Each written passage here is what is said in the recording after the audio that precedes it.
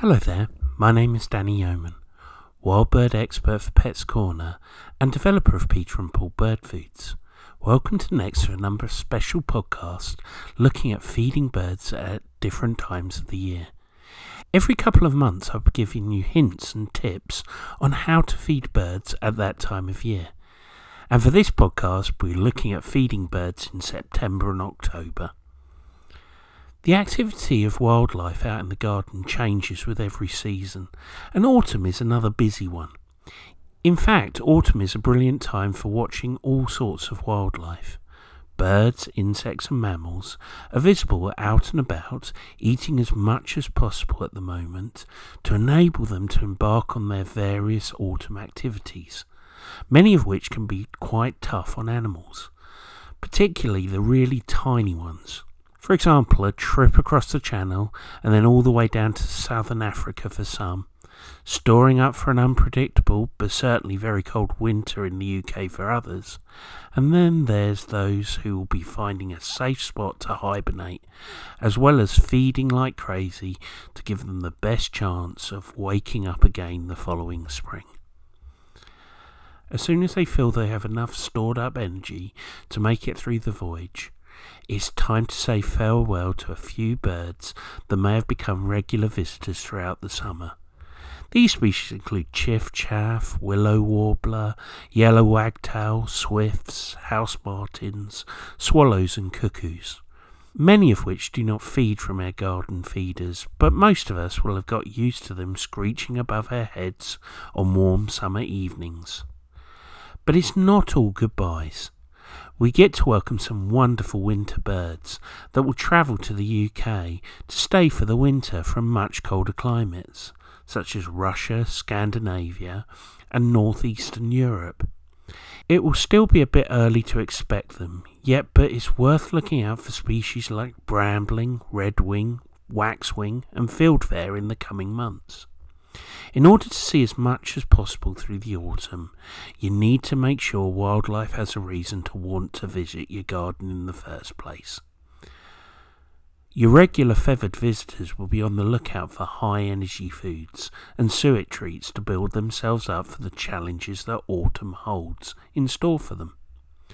Those that are migrating need enough energy to fly across the Channel, and those that are staying in the country will be actively finding a safe base camp in which to shelter through the cold season. Just by leaving appropriate food out for garden birds is enough to entice them to your garden in the first place. But in order to keep them there so you can enjoy watching them in the comfort of knowing that you're doing your bit to help them survive, you will need to provide a constant, reliable food source for them. One too many disappointing trips to an empty bird feeder and they'll be off before you know it, and finding food elsewhere. Without a doubt, now is the time to make sure that you are stocked up with suet products and Peter and Paul seed mixes for the busy autumn season, so you can provide the perfect, reliable sanctuary for your garden birds. So a few things it's good to feed this year? Well, first and foremost, Peter and Paul suet balls. My Peter and Paul suet balls will provide the birds that visit your garden essential fats and nutrition to get them through the autumn months. My suet balls can be fed from a suet ball feeder or simply placed on a bird table or directly on the ground. Another thing that would be great to feed at this time of year would be my Peter and Paul Clean Plate bird mix. For birds, clean plate means high energy. Birds don't have to break into the seed, which means no energy is expelled in actually eating the food. This makes Clean Plate an excellent autumn food. It has a very high calorie count, far higher than their competition in fact. I cannot find a food that comes on close on the high street. Another great thing to feed would be my Peter and Paul Four Seasons mix. Four Seasons has been designed to attract the greatest diversity and number of birds to your garden. This food, unlike other general mixes, really does have something for all the birds. It contains no filler seeds, whereas up to 80% of other everyday mixes contain these fillers. And this means that when a bird visits your feeder or bird table, they will always find something to eat and won't go hungry. The last great thing to feed would be my Peter and Paul in full song mix. When feeding garden birds, you should be feeding all the birds in your garden. A lot of people do not realise that many garden birds cannot use a feeder and actually have a specialist diet. Robins and blackbirds need insect fruit and special tonic seeds in their diet. In Full Song has been specially balanced for these birds and others like it. With the summer season drawing to a close and all the familiar signs of autumn appearing, things begin to move on in the world of wildlife again. After making sure that you have sufficient food, the next thing you'll need to think about is shelter. It's now a known fact that there is simply not enough nesting holes and natural roosting spots for our garden birds to shelter over the winter and to nest in during the spring.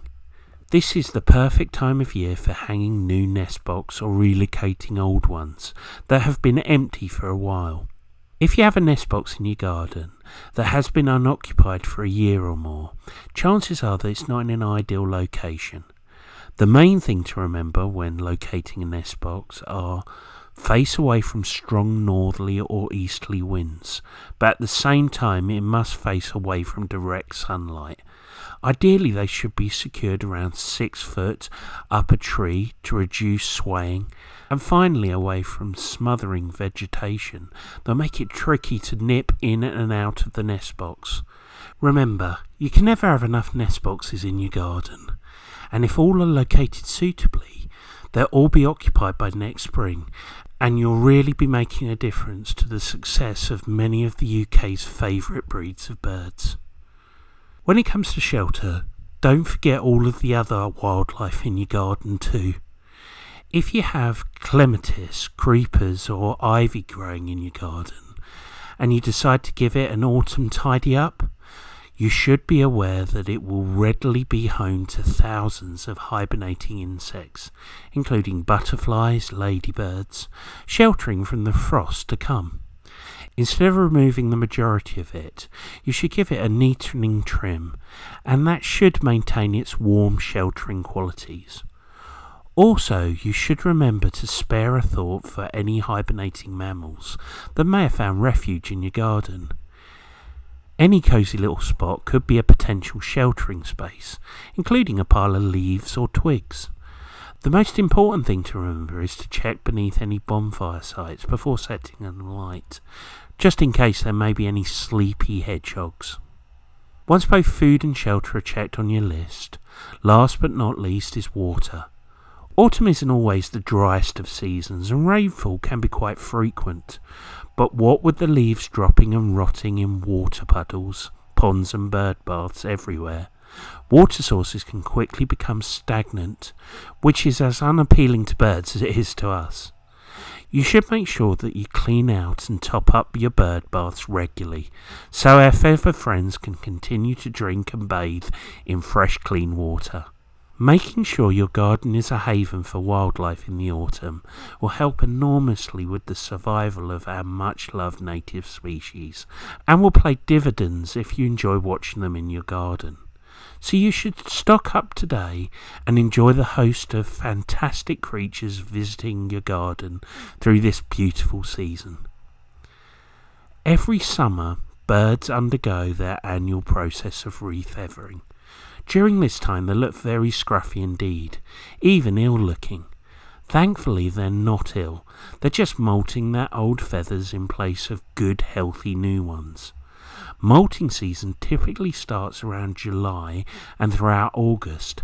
However, you may still find a few around September-October time that still haven't quite got back their normal selves. The garden is usually quite quiet during molting season because the birds tend to feel vulnerable without their full set of feathers and are hanging on to every bit of energy they have. You should be doing your best to help them through this season by leaving high protein foods out in your garden, such as Peter and Paul mealworm mix or Peter and Paul in full song.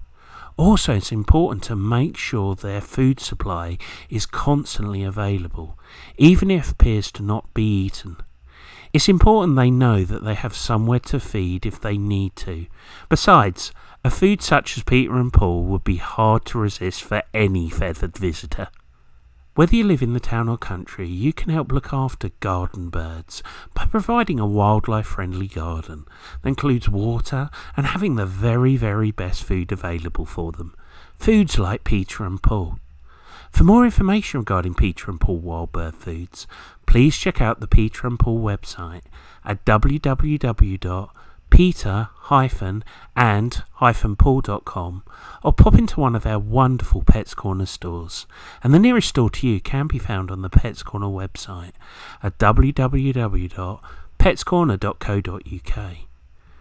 Well, that's it from me. I hope you've enjoyed this look at feeding birds during September and October. For further podcasts, please continue to check out the stream, and I look forward to speaking to you soon.